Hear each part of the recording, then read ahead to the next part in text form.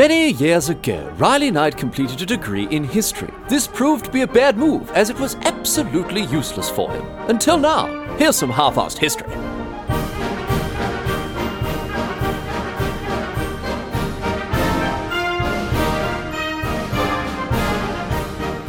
What's going on, mate? Great to have you along for some more half-arsed history. This week on the agenda, going to be having a chat about Ching Shih, a Chinese pirate captain who had, at the peak of her career, had thousands and thousands, tens of thousands of pirates under her command. It's been a while since we've had a bit of pirate history. It's good to get back to one of the podcast's core competencies.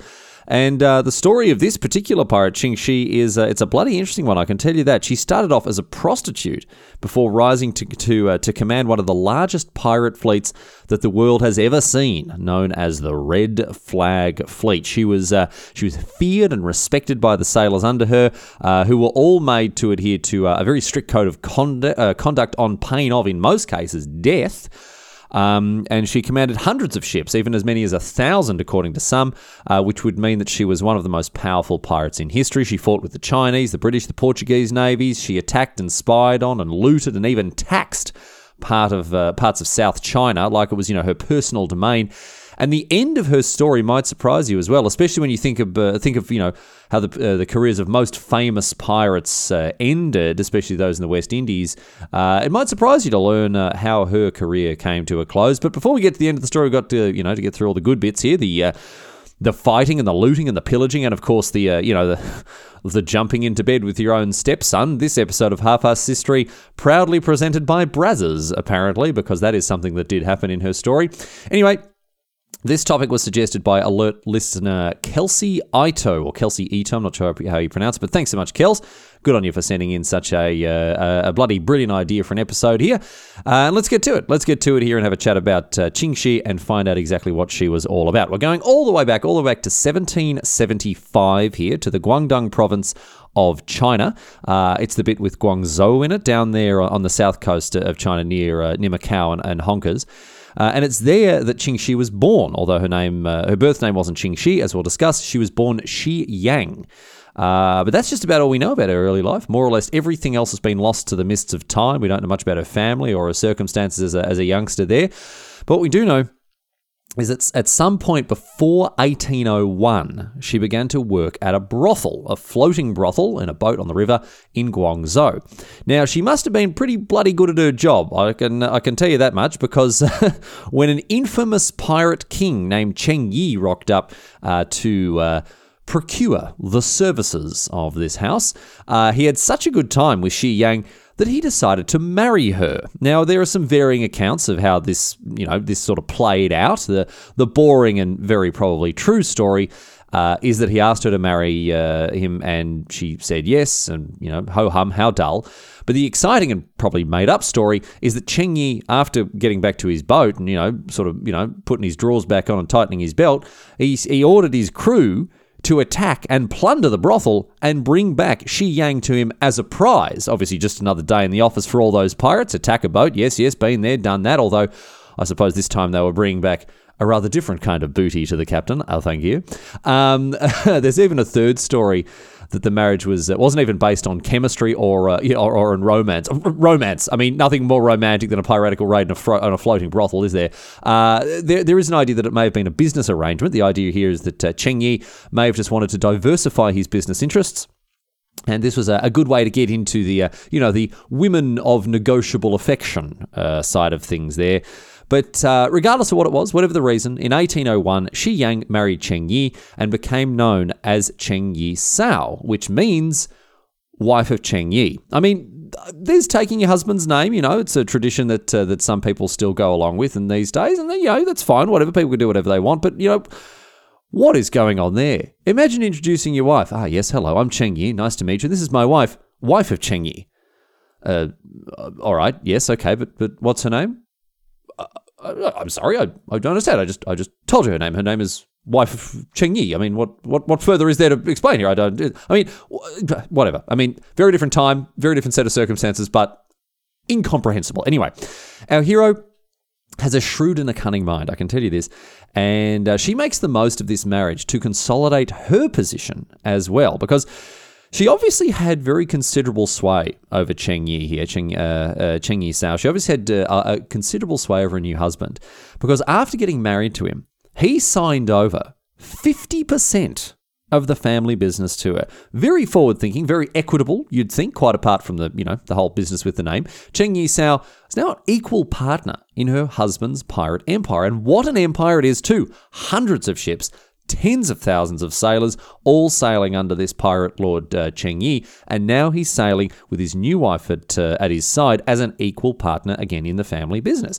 And together, they also officially adopted an 18-year-old kid whose name was Chung Po Tsai, which means Chung Po the Kid, which is, the sort of nickname I guess you hope to grow out of. But poor old Chung Po, that one stuck with him all the way through to his Wikipedia article. So anyway, he was the son of a fisherman who Cheng Yi had abducted a few years earlier.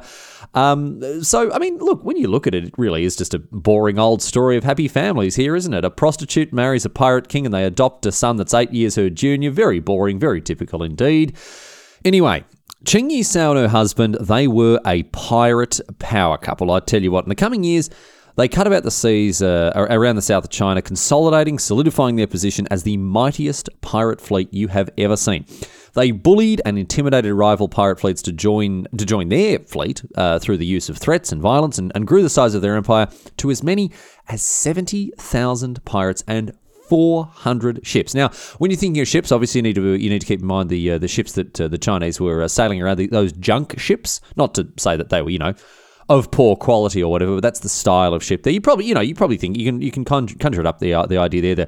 The sort of the rippled sails and the big curving hull of the ship there like that. So a little bit smaller than some of the ships that you might have seen before, but still a bloody lot of them. 400. It's nothing to sneeze at there. And they structured their organisation very precisely indeed. They divided all of these ships up into 6 separate fleets.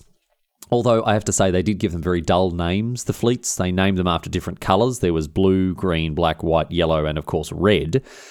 I mean, if I were a pirate king, you would be facing off against the fire and brimstone fleet, the thunder and the lightning fleets. Not, this sort of thing. Wouldn't muck around with colours. No, thanks. I mean, how very boring. A real missed opportunity there. It's like when you give your pet a name like, I don't know, Harold or Agnes or something. I don't know. It's an enormous wasted opportunity when you could call your animal something like, I don't know, Assassin or Longsword or something like that. Something much sweeter. Anyway, the principal fleet of these 6 was of course the Red Fleet, and the whole empire became known as a result as the Red Flag Fleet.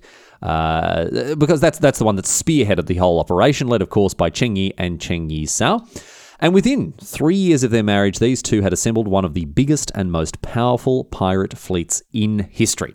And they cut about the seas around South China, as I say. They're looting, raiding, pillaging, having a bloody great time. No one to stop them. I mean, what are they going to do, mate? Biggest pirate fleet in history. But then, in 1807, things changed forever. Because poor old Cheng Yi, he went up and bloody died, mate. He died. And there's no firm historical consensus on the cause of his death, I have to say. Some sources indicate that it was an accident, perhaps brought on by a typhoon. That's by no means accepted everywhere. In fact, some historians suspect that there was foul play at the hands of his wife or even his adopted son, or both, for reasons that you've probably already guessed at here. Chung Po was his heir after the adoption, and so had a lot to gain from the death of Cheng Yi, so maybe. No, look, honestly, I've got no idea, mate. Could have been foul play, could have been anything else, could have been sharks, could have been a typhoon, could have been both. Whatever it was, Cheng Yi, dead as a Norwegian blue, he's in the rear view. Don't worry about him, because our focus is now well and truly on Ching Shih, as she's now known. Why was she known as this? Because Ching Shih apparently can be translated as widow of Cheng. She's gone from wife to widow, and now her name reflects that. Bit of a bloody buzzkill during the old speed dating rounds there, isn't it? Oh, sorry. What's your name? Widow of Cheng? Oh, okay. Would you look at the time? Sorry, I've got to go. I forgot I need to iron my dog. Whatever the reason she was known, whatever the reason was, she was known by this name for the rest of her life, and even today through the long lens of history as well. And anyway, look, with the death of the Pirate King Cheng Yi, it's not immediately clear what will happen to the Red Flag Fleet after this. Obviously, our mate Ching Shih is a real mover and shaker. We all know that. And so she starts to maneuver into position to fill this power vacuum. And she does this with the support of Cheung Po too. And, I suppose I should add, rather more than his support, because she ended up seducing her stepson in order to solidify her position as the de facto leader of the Red Flag Fleet. Now, I mentioned before that Cheung Po was Cheng Yi's heir. He had been fiercely loyal to his adopted father and was seen as the natural successor to the dead pirate lord there. And so our mate Ching Shih very cleverly brought him on side, brought him under her influence by, well, knocking boots with him. Remember, there's only 8 years between them, and he was obviously a very influenceable and corruptible youth at this point, because corrupt him she did. Now, look, it's a bit of an odd way to secure power, sleeping with your adoptive stepson, but hey, you do what you got to do, I suppose.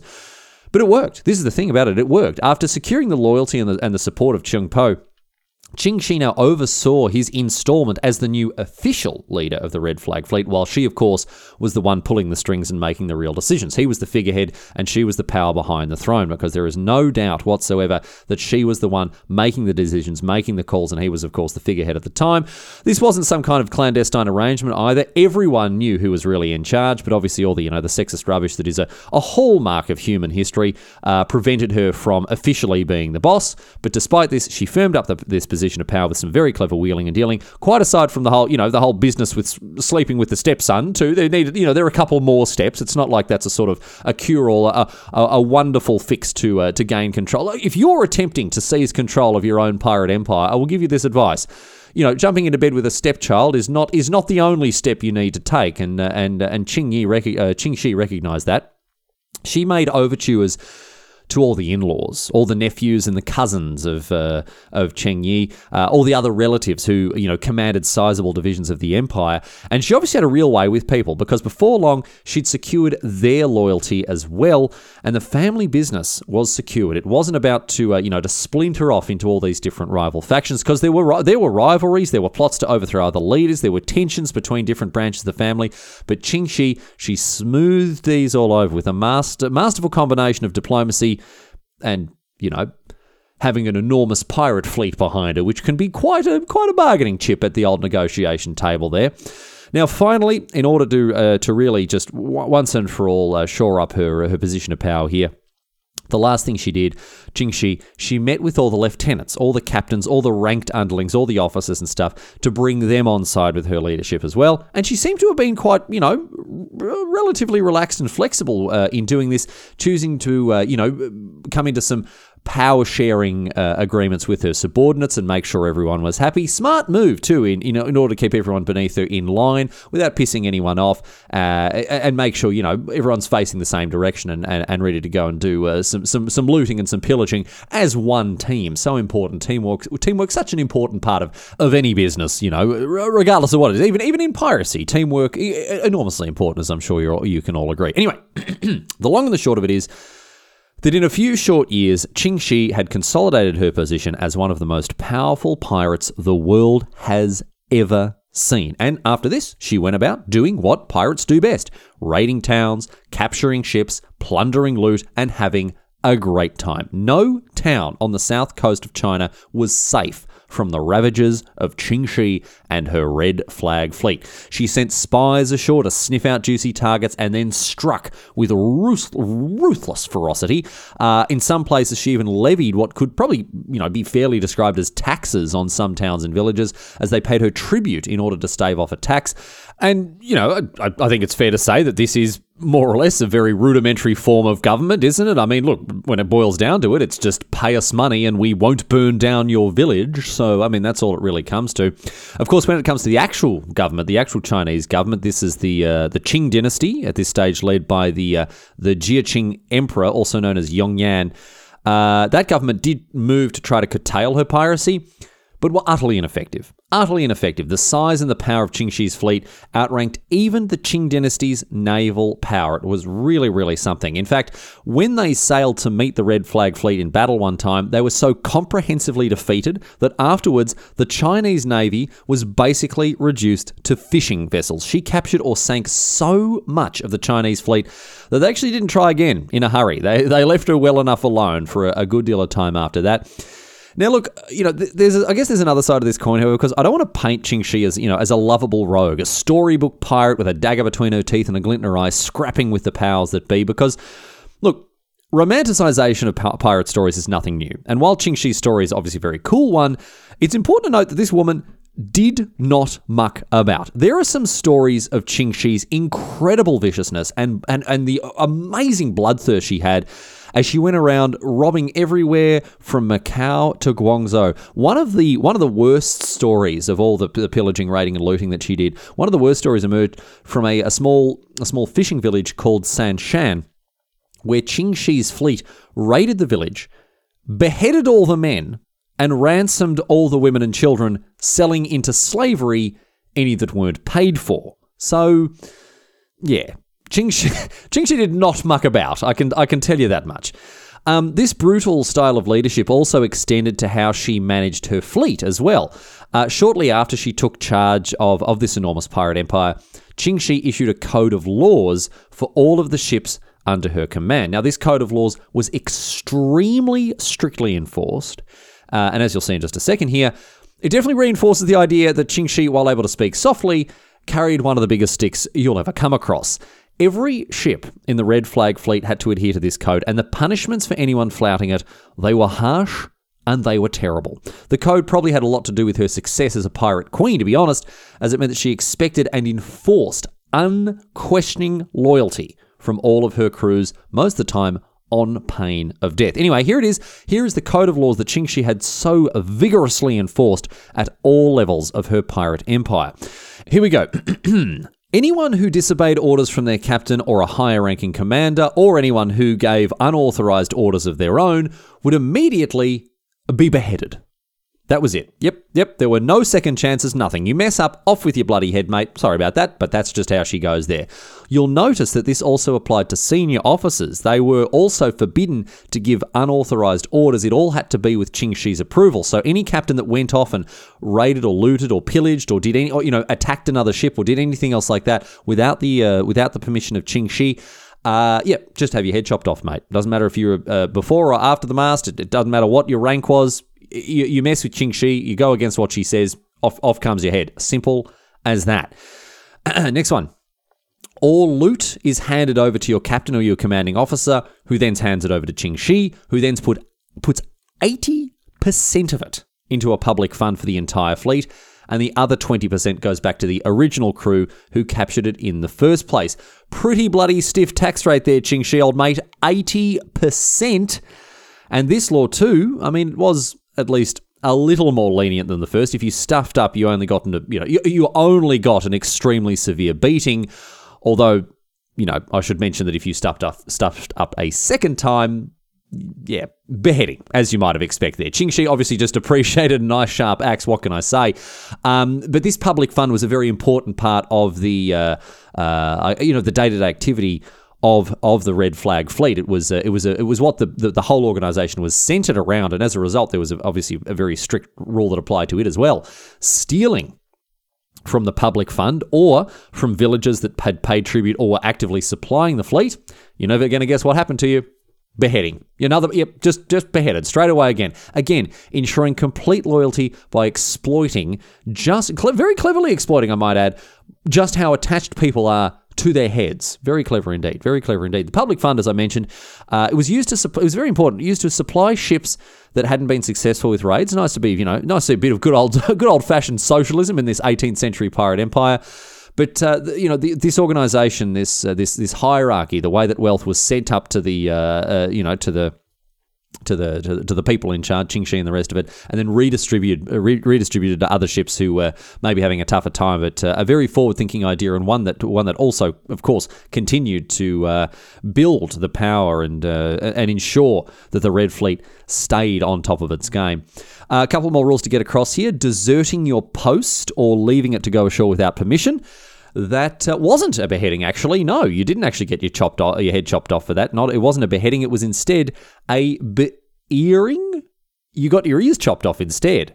As historian Jason Porath points out, maybe this was because you weren't using them to listen to the rules, which is quite a good line. I like that. You were then paraded around in front of the rest of the crew, who would, presumably laugh at your new lack of ears, safe in the knowledge, of course, that you couldn't hear them. Yeah. All right. Look, I know that's not how ears work. I just wanted to make a funny joke like Jason. All right. That's all I wanted to do.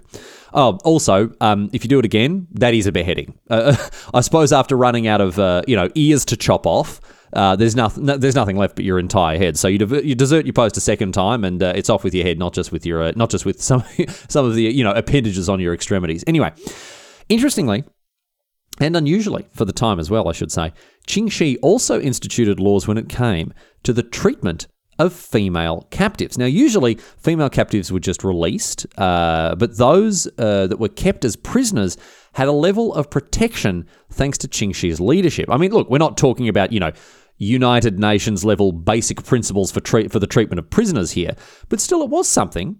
Particularly attractive prisoners were usually taken as wives or concubines by crew members, but under Ching Shih's leadership, these men now had to remain faithful to their new wives, again on pain of death.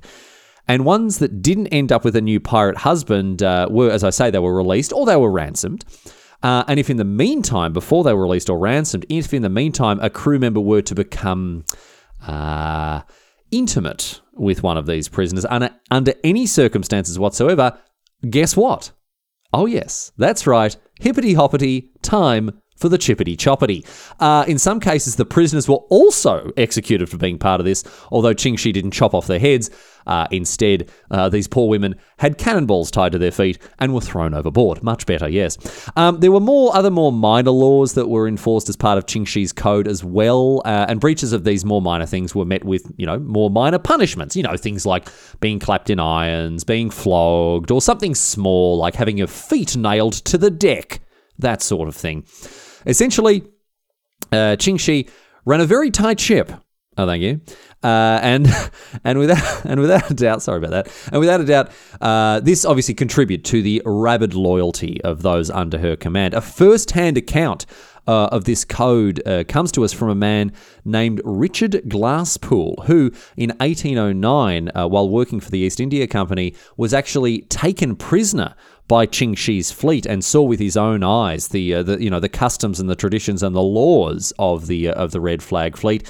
And he survived. He survived this ordeal, and he wrote a book about it and said that it was this code of laws that gave rise to a force that was intrepid in attack, desperate in defense, and unyielding, even when outnumbered. Ching Shih ruled the waves with her fleet for years and years, until 1810, when a long and protracted fight with various navies finally took its toll. The Chinese Qing dynasty was unable to deal with Ching Shih and the Red Flag Fleet, and other colonial powers were equally unmatched for a long, long time. The British and the Portuguese, both of whom had considerable interests in Hong Kong and Macau respectively, they also rallied to bring the fight to the Red Flag Fleet, but for a long time, they were completely unsuccessful. They were unsuccessful in doing anything about Ching Shih and her pirate empire. Europe, of course, at the time was embroiled in the Napoleonic Wars, maybe not as many resources to commit to this part of the world over on the other side there. And Ching Shih was able to plunder more or less with impunity, although that she did quite wisely leave a lot of European shipping alone so as not to raise the ire of the colonial powers. But having said that, she did attack and capture a couple of Portuguese and British ships here and there, and continued to wage a bloody and ruthless campaign of piracy against the coastal towns and villages and other Chinese ships on the south coast of China for a long time, as I say, until finally the Portuguese Navy summoned the firepower required to contest the Red Flag Fleet in late 1809. The Battle of the Tiger's Mouth, as it's known, took place over many months in late 1809 into 1810, when the Portuguese were ordered to take decisive action against Ching Shih and her massive fleet. She had just captured a Portuguese ship coming in from Timor and had massacred its crew in truly characteristic style. And so the Portuguese authorities in Macau, they ordered a swift and terrible retribution. Enough was enough, they decided, and finally there would be a reckoning for Ching Shih and her vicious campaign of bloody murder on the high seas. The Portuguese were even supported in this effort by the British, although they didn't sort of lend a huge amount of support. It was primarily the Portuguese that went out to try to bring Ching Shih to heel, but the British, they did contribute in a small way. And this campaign, it began on the 15th of September, 1809. Now, there were a series of sea battles that took place over the coming months, and look, I scoured the records of these battles for anything interesting at all that happened in any of them.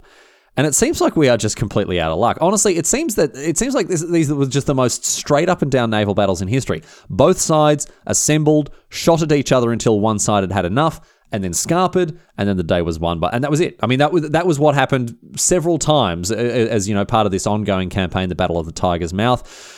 And unfortunately for our mate Ching Shih, the wind kind of came out of her sails here. The Portuguese, after having decided instead of, just sort of mildly contesting Ching Shih and her fleet wherever they could, after this concerted effort was brought together by one of the great sea powers of the time, the Portuguese, they were better equipped, they were better outfitted, they had a huge naval fortress, a huge naval base of operations in Macau, and they were able to damage and sink many of the Red Flag fleet's ships without incurring too many losses of their own. They had these massive brigs, these frigates that were able to, rip the Chinese junk ships apart when positioned correctly, and once properly led into battle against Ching Shih's fleet there.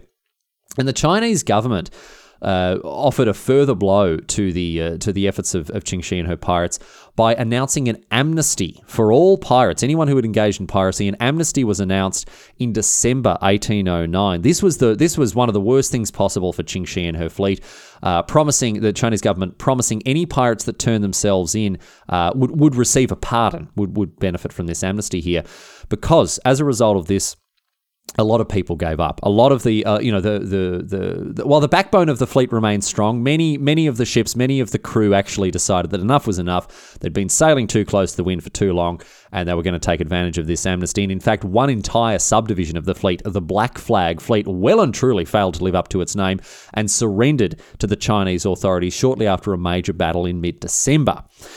Now, Ching Shih's last stand, fighting against the tide of history here, desperately attempting to keep piracy, an honest profession in the history books here. Ching Shih, her last stand came on the 21st of January in 1810, after months and months of fighting the Portuguese, when she and Chung Po, who is still the figurehead, still technically in charge of the fleet here, they gathered all the ships that they had remaining, about 300 in all, and made one final attack on the Portuguese.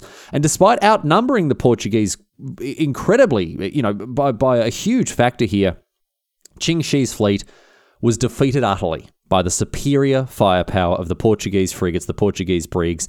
They were able to sink all of the smaller ships of the Red Flag fleet, the junks, left, right, and centre, and eventually the nerve of the pirate fleet broke, what remained of it, and they scattered and they fled. And unfortunately, they fled up a river.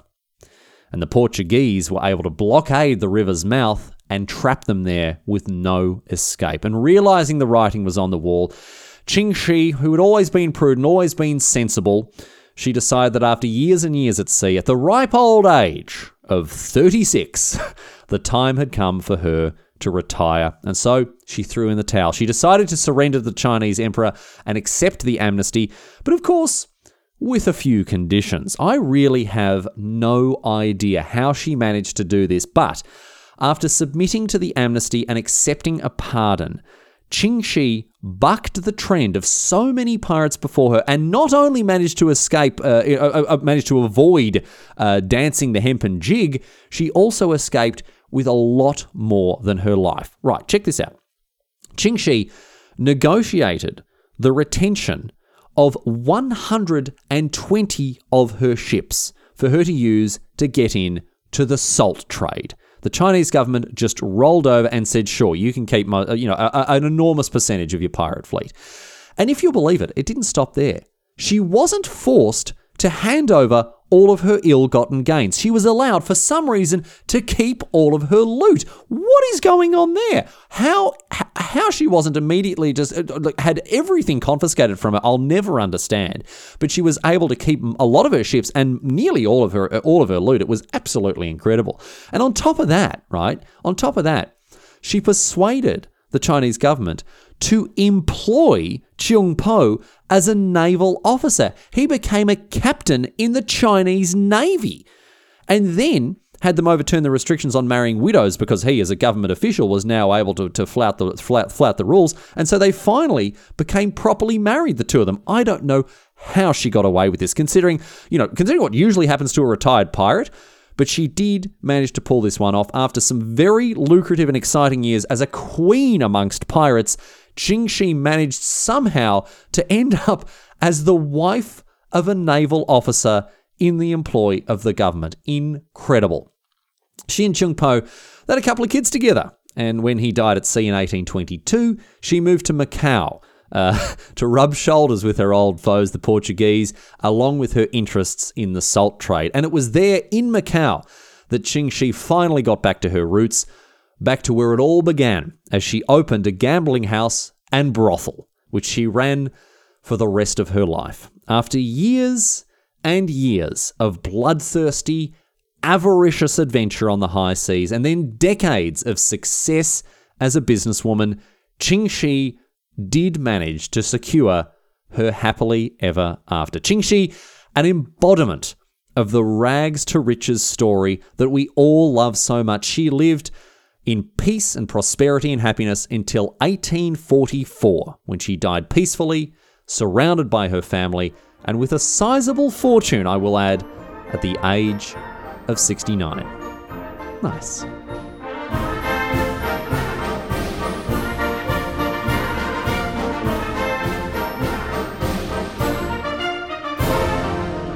But that's it. That's all she wrote today, sports fans. That is the story of Ching Shih, one of the most powerful pirates to ever set sail on the seven seas. Thanks again once so much to Kelsey Ito, who sent in this as a topic suggestion. I'm always accepting new topics. I've got a list as long as me arm, but it is great to get more. I love to read through them, of course, even if they don't quite make it. Some are just a little shorter. They don't have quite enough meat on the bones, but it's always fantastic to read about little quirks, all that sort of stuff.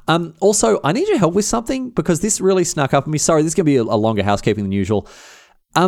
It's the 100th episode in 2 weeks, and I really have no idea what to do for it. I realized I should probably do something special to commemorate it. So now more than ever, I'm needing suggestions for what I should do. I had an idea, what I was thinking actually, because I get so many suggestions that don't turn into full-blown episodes, what I could do is clear out some of that backlog by doing, not really a best of, but you understand, not like a clip show. I don't know what you'd call it, but basically, little 5-minute, 10-minute sections and stories rather than one big long one. The 100th episode I thought could be maybe a collection of all the little ones that didn't quite make it there. Or if there's something else I could maybe do to commemorate 100 episodes, I'd really like to hear it. I mean, it's unbelievable I've made it this far. It's incredible to have so many people listening after so long. Thank you so much to all of you who are tuning in. But I do really want to hear from you. And if there's anything you think would be cool to include as a sort of a little marker, seeing as we've made it to 100 episodes. I say we. I mean, I'm the one doing all the work. Then again, I shouldn't complain. You're the one giving me all the money, all the Patreon people there. So I'm not complaining. Anyway, thank you for being part of the show, of course. If you want to get in touch with a suggestion for an episode, or again, what I should be doing for the 100th episode, please go to the website, halfarsedhistory.net or halfarsedhistory.com. You can pick your pipe there. And there's a contact form there you can use to get in touch with me. I do read everything. I don't get the chance to reply to stuff. Sorry, it's just a matter of volume. I just can't get back to everyone. And of course, Half-Arsed History swag is still for sale. Free shipping worldwide. In case you missed it, you can get yourself a t-shirt, a notebook, a magnet, a badge, whatever you like. Free shipping worldwide. You can also save if you buy all these things together, the lot. And I'll send that out to you straight away, of course, if you go to the shop, which is halfarsedhistory.bigcartel.com. And if you want to support the show and gain access to exclusive content, my friends, behind the scenes, uncut episodes, show notes, or even early access to these episodes, jump over to Patreon, patreon.com/halfarsedhistory, and you can sign up there. And we've even got a couple of new executive producers in the line. They'll be getting their business cards in the coming weeks and months, so look forward to that. But plenty of ways to support the show if you so choose. But of course, the easiest and the cheapest way to support the show is just to tell people about it. If I understand that not everyone's in a position to chuck their money my way. It's certainly not an expectation. It's a real privilege to have people do it. But if you're not in a position to do it, the best way to support the show, just tell your friends about it. Just tell people about it. Give maybe suggest that they don't know enough about the potato. They don't have enough of an understanding of the English longbow or the Black Death or that sort of stuff, and shoot them over an episode to listen to. And who knows? Maybe we'll have another fan, thanks to your heroic endeavours to spread the good word of Half-Arsed History. Anyway, I'm going on a bit. That is a very, very long housekeeping segment. I do apologise. Do get in touch with your 100th episode ideas. 2 weeks to go until that momentous occasion, so do let me know what you think I should do for it. But we are going to wrap the show up here. Thanks everyone for listening. We've got a we've got a pirate-related question here that I harvested from Reddit here, asked by Dex18 City. Obviously, a lot of pirate chat today, so a very fitting question here. Little joke for all the physics nerds to enjoy. How could any pirate make someone walk the plank if the plank length is so small?